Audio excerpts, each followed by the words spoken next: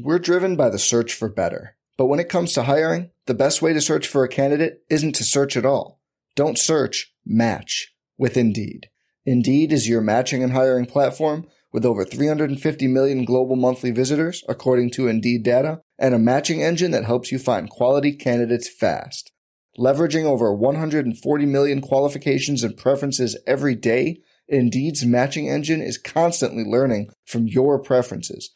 Join more than 3.5 million businesses worldwide that use Indeed to hire great talent fast. And listeners of this show will get a $75 sponsored job credit to get your jobs more visibility at Indeed.com/Blue Wire. Just go to Indeed.com/Blue Wire right now and support our show by saying you heard about Indeed on this podcast. Indeed.com/Blue Wire. Terms and conditions apply. Need to hire? You need Indeed. Today's episode is brought to you by Cars.com. With over 2 million vehicles and 50,000 more added every day, Cars.com will match you with the perfect car for you, your budget, your life, your style. And if you're ready to say goodbye to your current car, Cars.com will get you an instant offer to cash it in. Just start by entering your license plate and get matched with a local dealer who will write you the check. So whether you're looking to buy or sell, just go to Cars.com. It's magical.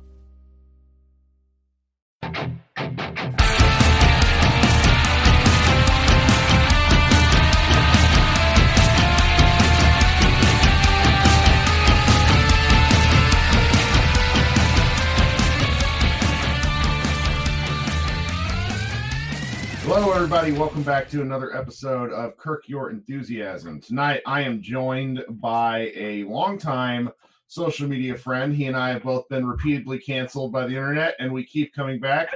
I'm joined by Sam Esfandiari. You may know him from the Light Years podcast on Blue Wire Pods. He is a longtime Twitter guy, really great at irritating people, and it's why we are friends. Sam, how are you? Just really excited. I haven't got canceled over the holidays. I'm kind of dealing with a little bit of a flu situation. Well, more of a cold or anything. And, nothing worse than getting canceled when you're sick. No. And the basketball, you're coming off a heck of a game. Multiple people in the various, chat and text threads I'm in saying, wait, the Rockets lost to the Warriors. So how was that game yesterday? Did you have an opportunity to watch that, or was that something that you kind of caught up on later because you were expecting not a great Christmas Day game? So I was with my family, and obviously I had it on in the background, and I kind of had this season's going nowhere, so I'm not going to watch. If the game goes sideways, I'll go back and watch it later. But it went the opposite way, and instead it was actually really cool. Got the whole family around it into it because they're all into the Warriors, but they're all kind of on the this season's kind of pointless until Steph and Clay come back, right? So so it was actually the highlight of Christmas, if anything. Everyone was very excited over it. I could not stop laughing because it just never gets old watching the Rockets lose. Specifically the Rockets. I would say most Warrior fans probably felt winning Game 6 over the Rockets last year, the one where Steph had 33 in the second half, and all that probably meant as much to them as like a championship or anything. So there's a long lineage of enjoying beating the Rockets more than anyone with this fan base. Sure. Well, so the Warriors are having a little bit of a rough year. They're 8-24 right now. We're recording this on Thursday night. The Mavericks and the Warriors play on Saturday night, and I think it looks like you guys have a game tomorrow night against Phoenix, and so both teams will, they'll be playing Dallas on the second night of at least a home back-to-back, which is something. So the first time these two teams matched up was really like one of the beginning. It was nearly a 50-point bloodbath.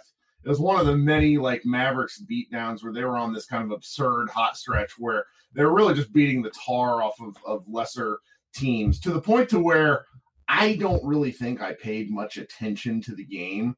So let's talk a little bit about the players who are of kind of importance at this point in the year.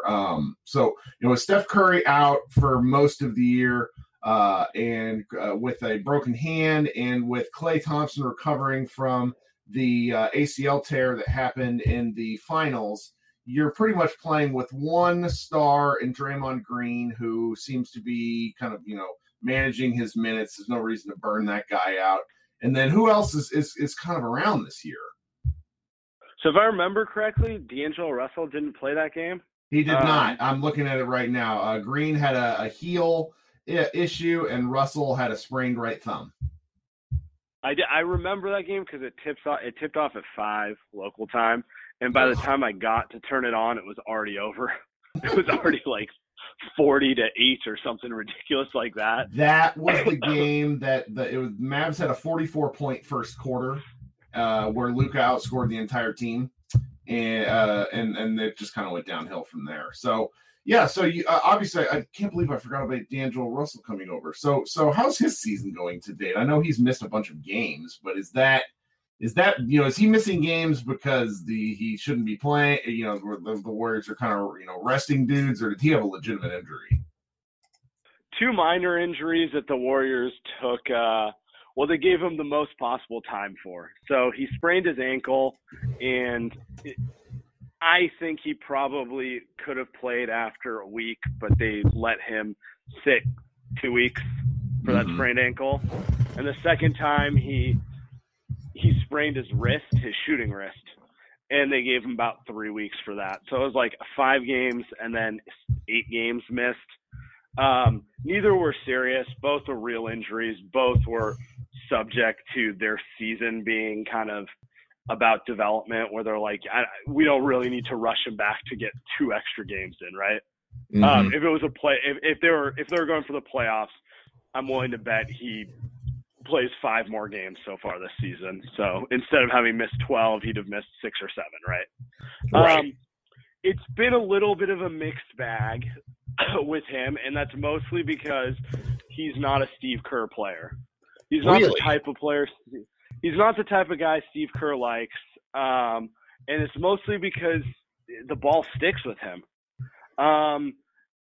I don't think he's uncoachable or anything. Actually, the word is quite the opposite. But like, if you've watched D'Angelo Russell, he does kind of like a poor man's James Harden impression. He loves to dribble the ball around, shoot those step backs, and operate out of pick and roll. Kerr, obviously, I mean, you've watched the Warriors over the last 5 years. He wants the ball hopping around, ball movement, players cutting, all sorts of stuff. So he's really experimented with the way he's used D'Angelo Russell. Like earlier in the year, he was playing him off ball. That wasn't working. Steph got hurt. He let him just run pick and rolls. D'Angelo Russell got 52 against the Wolves, followed it up with like 38 in a game, and was just kind of doing his thing, but nothing else was happening on the team.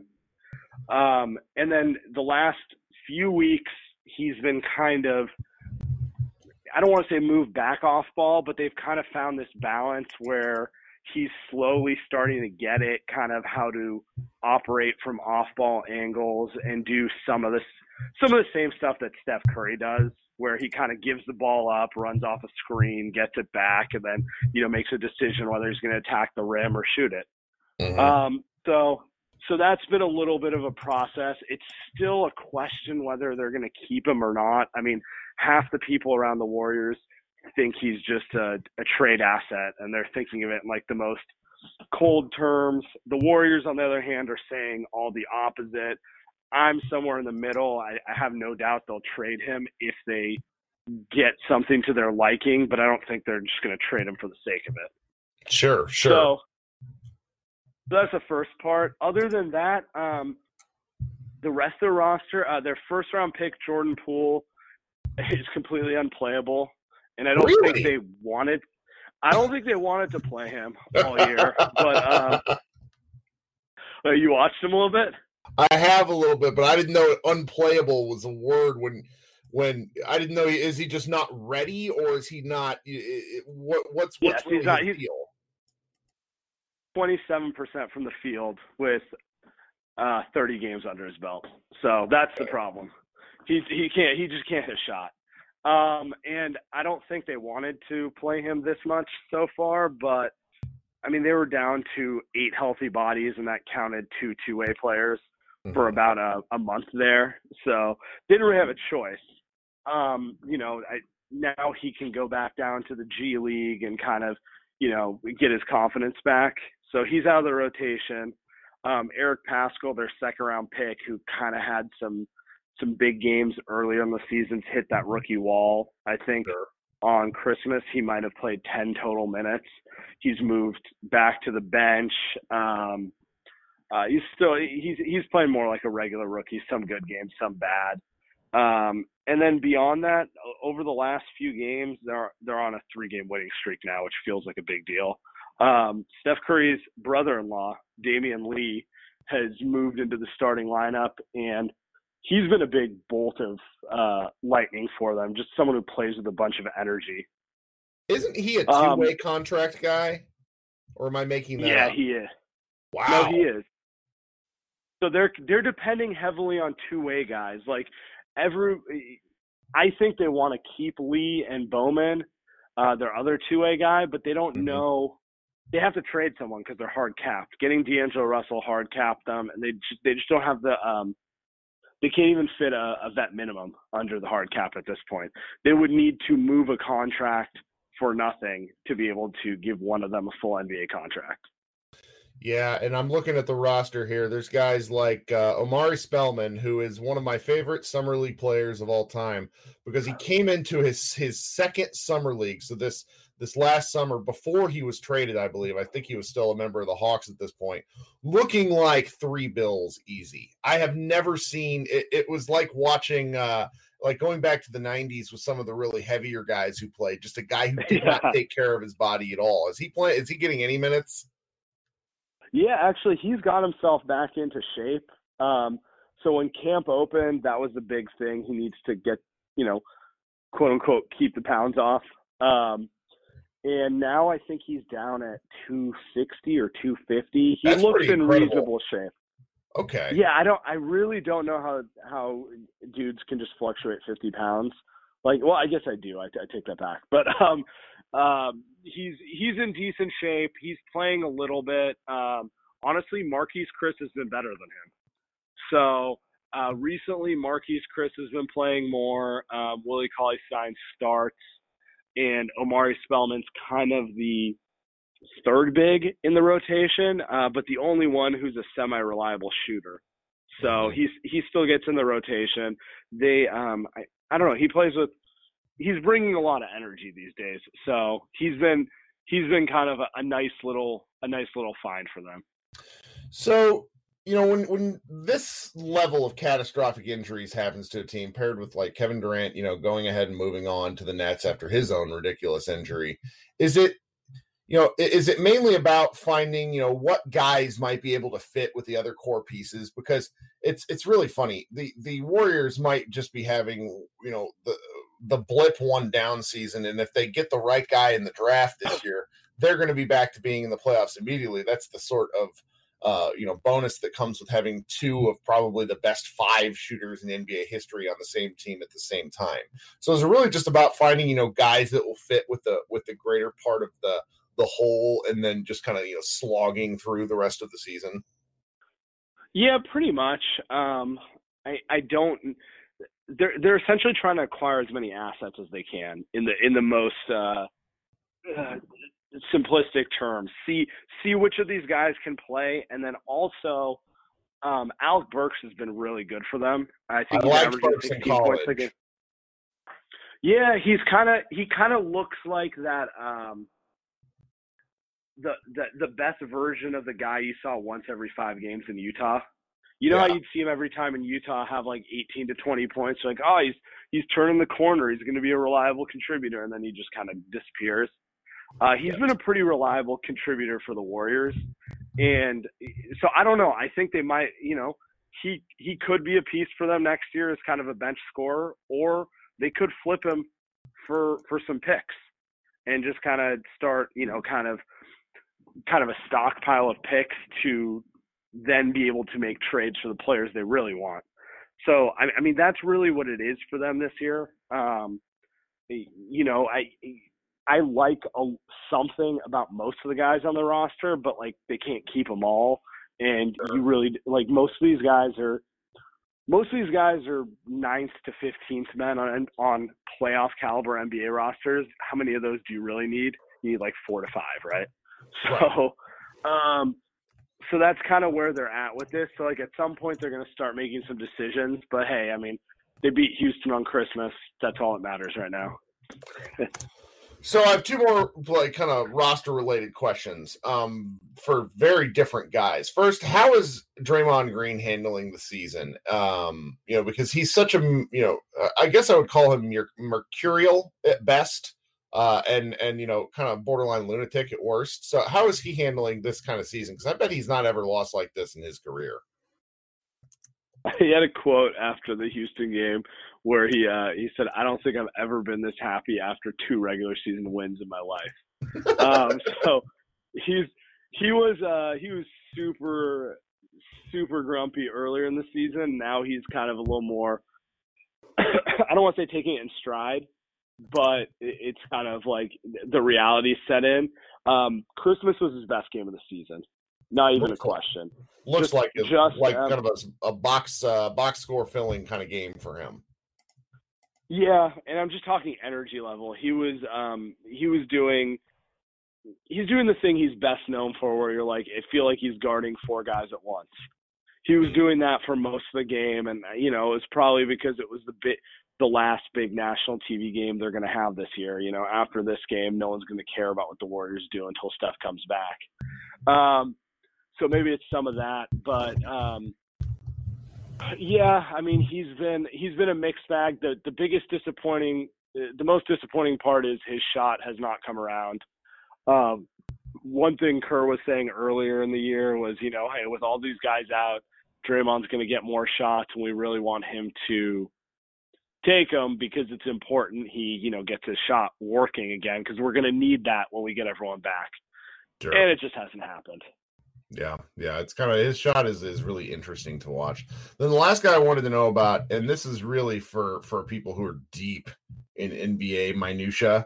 The Warriors acquired a guy to their G League team last year. I don't know if I can say his name correctly. The first name's obviously Alan Smailagic. How do you say the last name? Smailagic.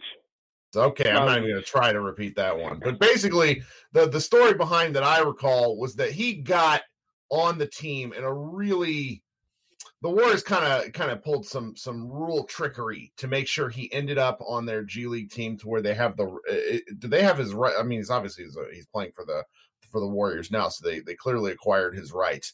And he was kind of seen in NBA circles, if I remember the story correctly, as a key guy. Potentially, you know, someone who is super skilled and very interesting. How has he been, you know, in the limited minutes so far? So he hasn't even played for the big club yet, but he's been dominant in the G League, something in the range of 25 points, like 3 3-pointers. He's really interesting. He's 6'10", tries to dunk on everyone, and can step out and hit threes at, I think he's at 44% right now in the G League, for whatever that means. But obviously, big man who is super energetic around the rim and can hit threes. I mean, that's the basis for a very interesting player. But let me give you the background. This is a little more interesting. So yeah, he came over to their G League team last year.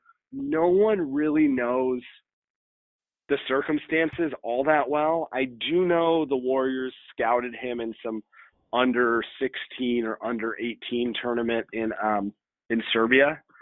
And he's Serbian, by the way. You know, they can't offer him money to come over to the G League, but he decided he wanted to come to the G League because he wanted to play in the NBA. I'm still waiting for, you know, some sort of scandal to come out regarding that. Then he had to go Then he had to go through the draft. They hid him most of last year. For example, he didn't play in the G League Showcase because they didn't want other GMs to see him. They played him limited minutes, and they coded it with the idea that he's only 17 or 18, and they don't want to, overplay him. They did the thing that European clubs do with their top prospects, where they try to hide them so teams can't see them. Right. Anyway, he still has to go through the draft because it's a well-known, it's like the worst kept secret. The Warriors really wanted to keep him because they valued his potential. The Pelicans drafted him, and the Warriors ended up having to trade 2 future seconds to get his rights back. So they're really in a situation at this point where the cards fall the right way. Next year, they could be a top 4 team in the West again it'll be like this season didn't even happen. Yeah, I mean, that's definitely how they're operating. Me, I'm a little on the fence. I don't see a scenario where they're not a playoff team next year. Okay. Whether they thread the needle with the rest of the roster, that's to be seen. There's a realistic chance it's Steph at age 32, Clay off an ACL, maybe not, maybe he's rusty for half the year, right? You're watching a big man off an ACL with the Mavericks, and he's certainly been hit or miss for you guys for most of the year. That's true.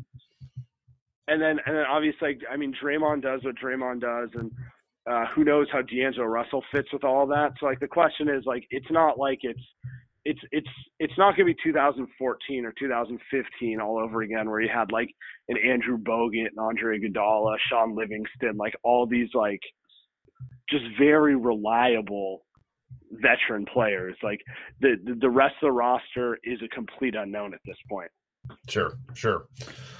Well, we somehow talked about more Warriors than I ever thought possible, but I'm actually really interested in the team. You and I both watch a lot of basketball, and part of why we, enjoy talking to one another is because you, like me, were in very early on Luka Doncic. So why don't you, kind of give me your thoughts on what you've seen from this team this year? Because for me, I'll tell you this much: I have somehow not missed a single game.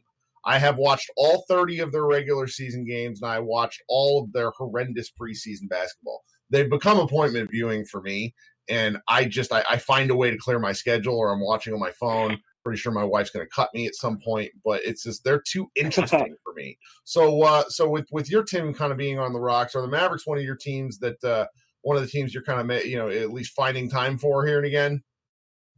Oh, absolutely. One thing I will say, they're so much better than I thought they would be. And Luka's even better than I thought he would be. Obviously, after his rookie year, it was very clear he was a superstar in the making.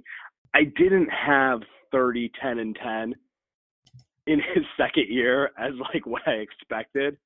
So just the whole thing coming together as quickly and cohesively as it has is caught me off guard. And I just have to keep watching him. I don't know. Tim Hardaway Jr. has also been surprising for me because he's been has he been your guys second or third best player? It feels like it half the times I watch. That he's one of the 3 or 4. He's got to be the guy. He's basically the guy where if he has a good game, the Mavs have a great game. I wouldn't say they need him to win, but when he is scoring, I feel like I saw some stat a couple weeks ago that they've lost very few games where he scores 20 points. When you got a guy like Luka, obviously things are a lot easier, but he's been the most willing shooter. It's very odd because the other guards on the bench, Seth Curry, Jalen Brunson, DeLon Wright, some of these guys who are getting the ball off of Luka kickouts, they're just not that comfortable shooting the ball. It's very odd to me. Even Seth Curry of all people doesn't seem to want to fire away when he gets, playing with Luka as much. So Hardaway has a really, specific role in that his lack of conscience is somehow an asset. Yeah, I was going to say Seth might suffer from the same thing Steph is, where they've been called a shooter their whole life, that they almost want to prove that they have more game than just shooting. He wants to show he can create plays for others. Well, by the way, that assist to Luka tonight was really nice. But but stuff like that. To your point on Tim Hardaway Jr., do you feel like he shoots the games he shoots better is because the Mavs are moving the ball particularly well? Or is it just more of he's gunning and some games he's just a flamethrower? It's some games he's just a flamethrower.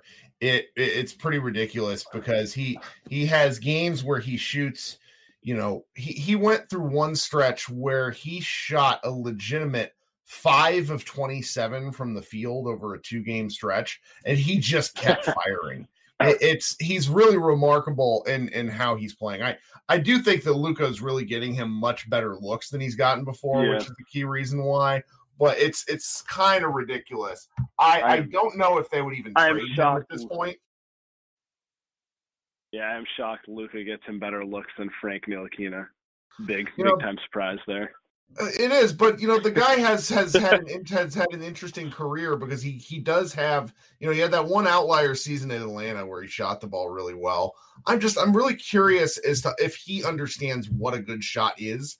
The Mavericks have all, Seth Partnow just tweeted something about like a minute or two ago. He said the Mavs have, or I guess it was about an hour ago, the Mavs have the most efficient offense in the league by a full point and a half. The discussions should start with what they're doing a lot more right than wrong, and including how they're utilizing their best players. And that's really what's interesting with guys, from Luka to Porzingis down to Tim Hardaway Jr. They would probably like Hardaway Jr. to shoot a lot more threes, but he's shooting something close to 50% on these long twos. So the fact that Carlisle's at least wise enough to let his guys do what they do best is what has been so useful and really surprising, because he's, traditionally such a control freak. So it's been really fun to watch because I knew they would be competitive. I did not think they would be. Right. They're about to beat the Spurs here, and they're going to be 20-10, and they have at least 5 games where they either gave the ball away or absolutely got hosed by the refs. Shout out to the very first Lakers game and our good friend Mr. Rangula. So that's kind of where I am with them right now. I'm really excited about most games. Yeah, I mean they are one of, I'd put them, the Bucks. What else am I gonna throw in there?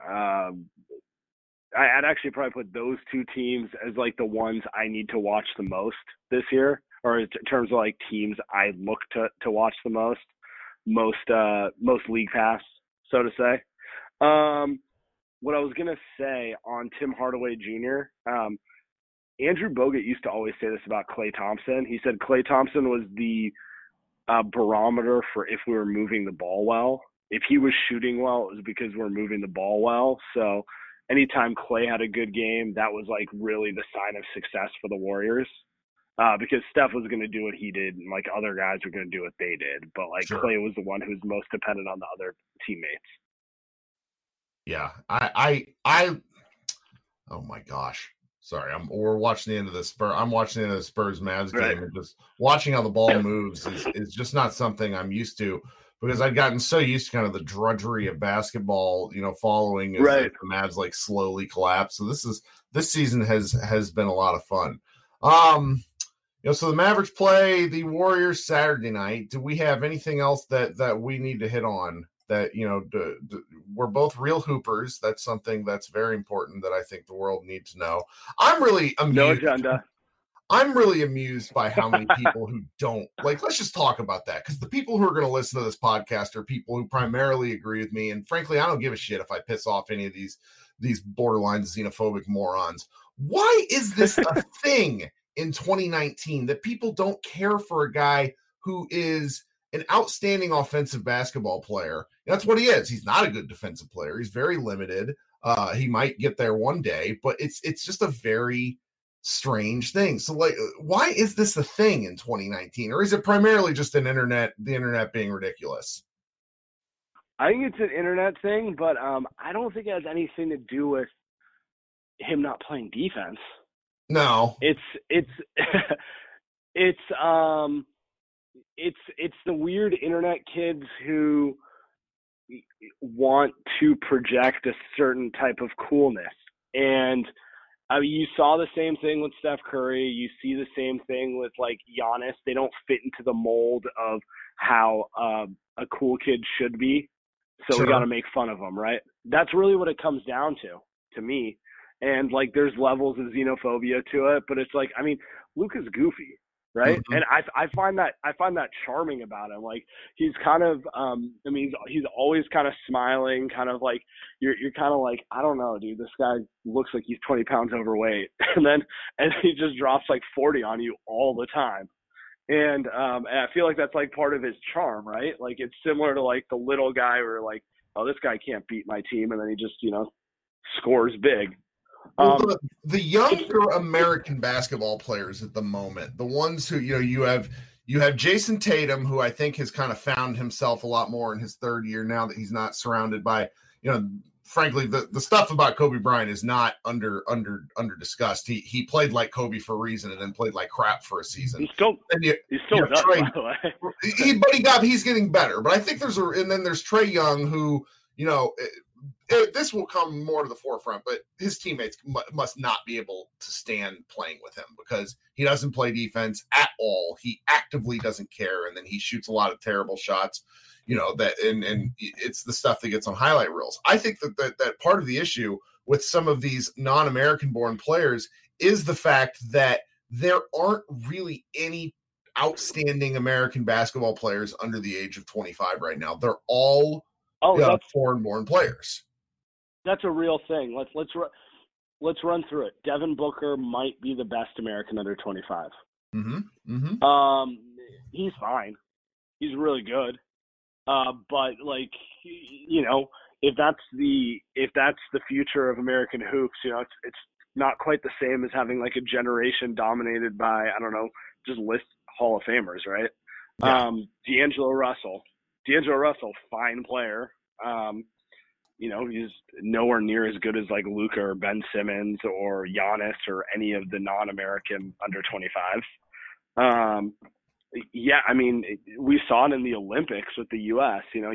All the older players didn't want to go, and they sent a younger team, and I'm just like, there's like a couple good players on his team, but no one who stands out. I mean, I think that is a big issue that most of the best young players, actually all the best young players under 25 are non-American. Yeah, I mean, I'm looking at it right now. Like, there's Jokic, there's Towns, there's Doncic, there's Simmons. That's some some of them. Donovan Mitchell's another very good guy. I think Zion Williamson is going to make a case. Same for Darren Fox, but really, and maybe Jaren Jackson Jr. But really, the guys who are going to be stars for the next 5 years, like the post in the post LeBron era, the guys who are aging into their late 20s and then early 30s, a lot of them are non-American, and I think that makes people a little bit uncomfortable. And there's reasons for that. I don't really want to harp on it too much, but it is why the league is expanding. Trying some of these weekend matinee day games. They want to expand around the world. I do think a lot of casual fans like these players. I don't think that's necessarily an issue, but I do think that there's kind of a class of NBA fan who is just not really comfortable with it because there's really not that next dominant American force. Now, I do think that will come back around at some point. I mean, I for one hope Zion Williamson is an absolute superstar because watching him play in college was a riot. Yeah, and I on your point with American fans, like I think they just need to be presented to American fans too. Agreed. It's weird, I don't know anyone who wouldn't find Giannis or Luka incredibly likable and fun to watch, right? Mm-hmm.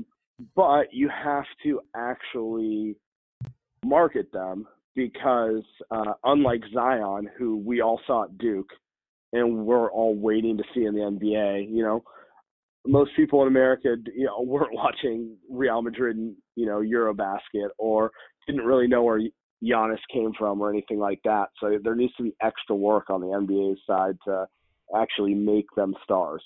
The other ones, like LeBron, known since a teenager, like Steph Curry, we all saw him at Davidson. Kevin Durant, everyone saw him at Texas, and then coming into the league, etc. Right. No, that's true. When you have as many guys that are injured as they are right now, it can make things feel a little worse than they actually are. I mean, I, for one, am enjoying the basketball as much as I've ever enjoyed the basketball. I do know that there's a little bit of monotony with these guys playing, 3-point ball so much, but the Mavericks are an outlier offense. But what that says to me is given enough creative coaching, which really might be more of the problem than anything, that these teams can really come out of nowhere and make bigger strides than what we've seen. I think that there's the talent distribution is sometimes a little bit for the NBA, but this year we're seeing what happens with a few injuries. There's and what can happen with teams that are given the opportunity to really put the ball in the hoop. And I'm having a lot of fun. I do think next year is going to be absolute bananas. It'll be I think next year stands to be like what we thought the West would be this year, which was like 12 teams competing for 8 spots, which is kind of crazy to me.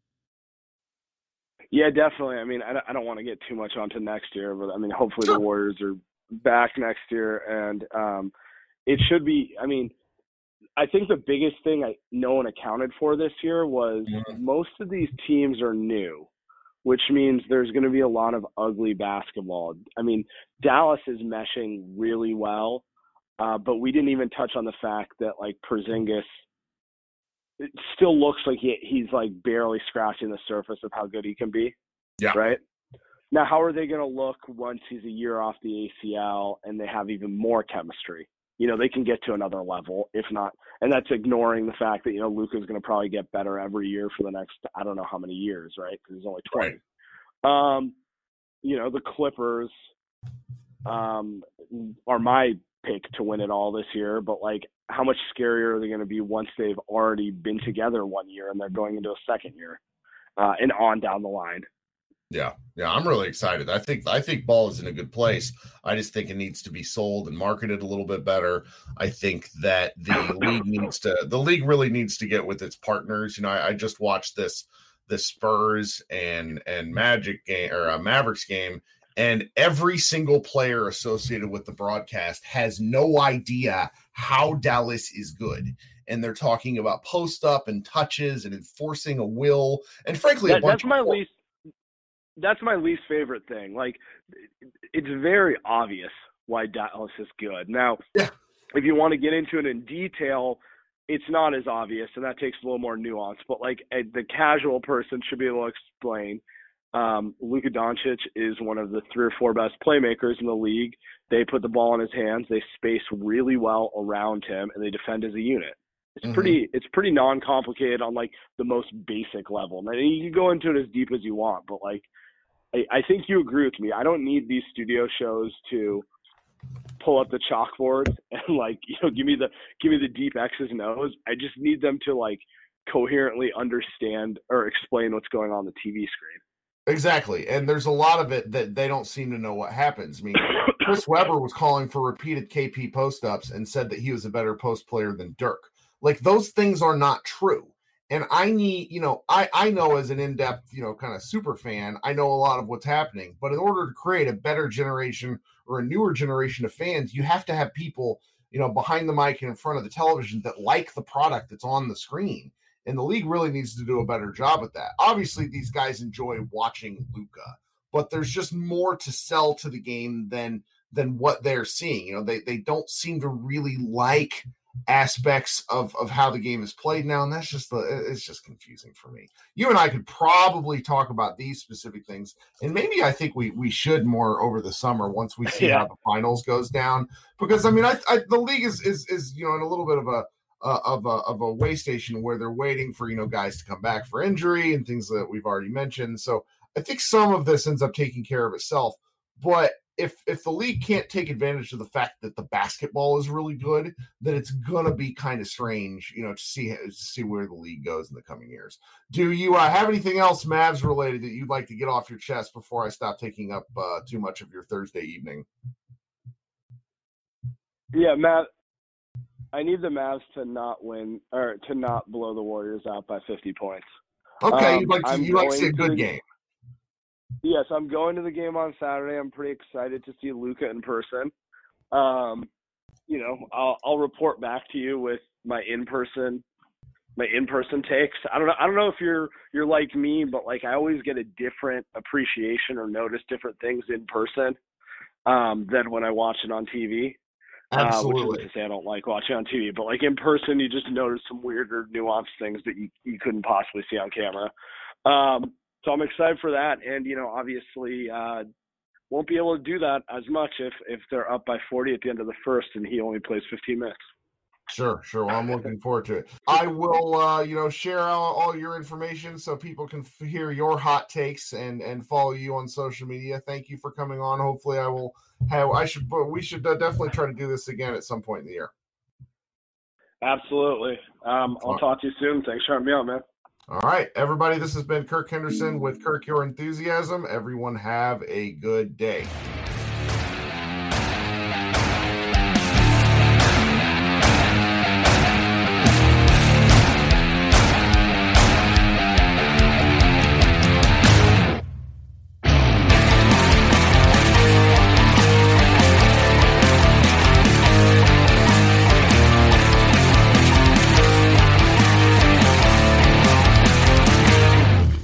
I'm Mark Chapman. Welcome to the Planet Premier League podcast. Each week, Cesc Fabregas, Nader Manua and myself talk all things Premier League. As a player, you don't have time to talk. No. You don't have time to make a plan. You just need to deal with wave after wave after wave. We watched Coach Carter and he said, afterwards, the game's just about doing this for your teammates. And I remember looking around halfway through the film and half the squad was asleep. Planet Premier League. Listen wherever you get your podcasts.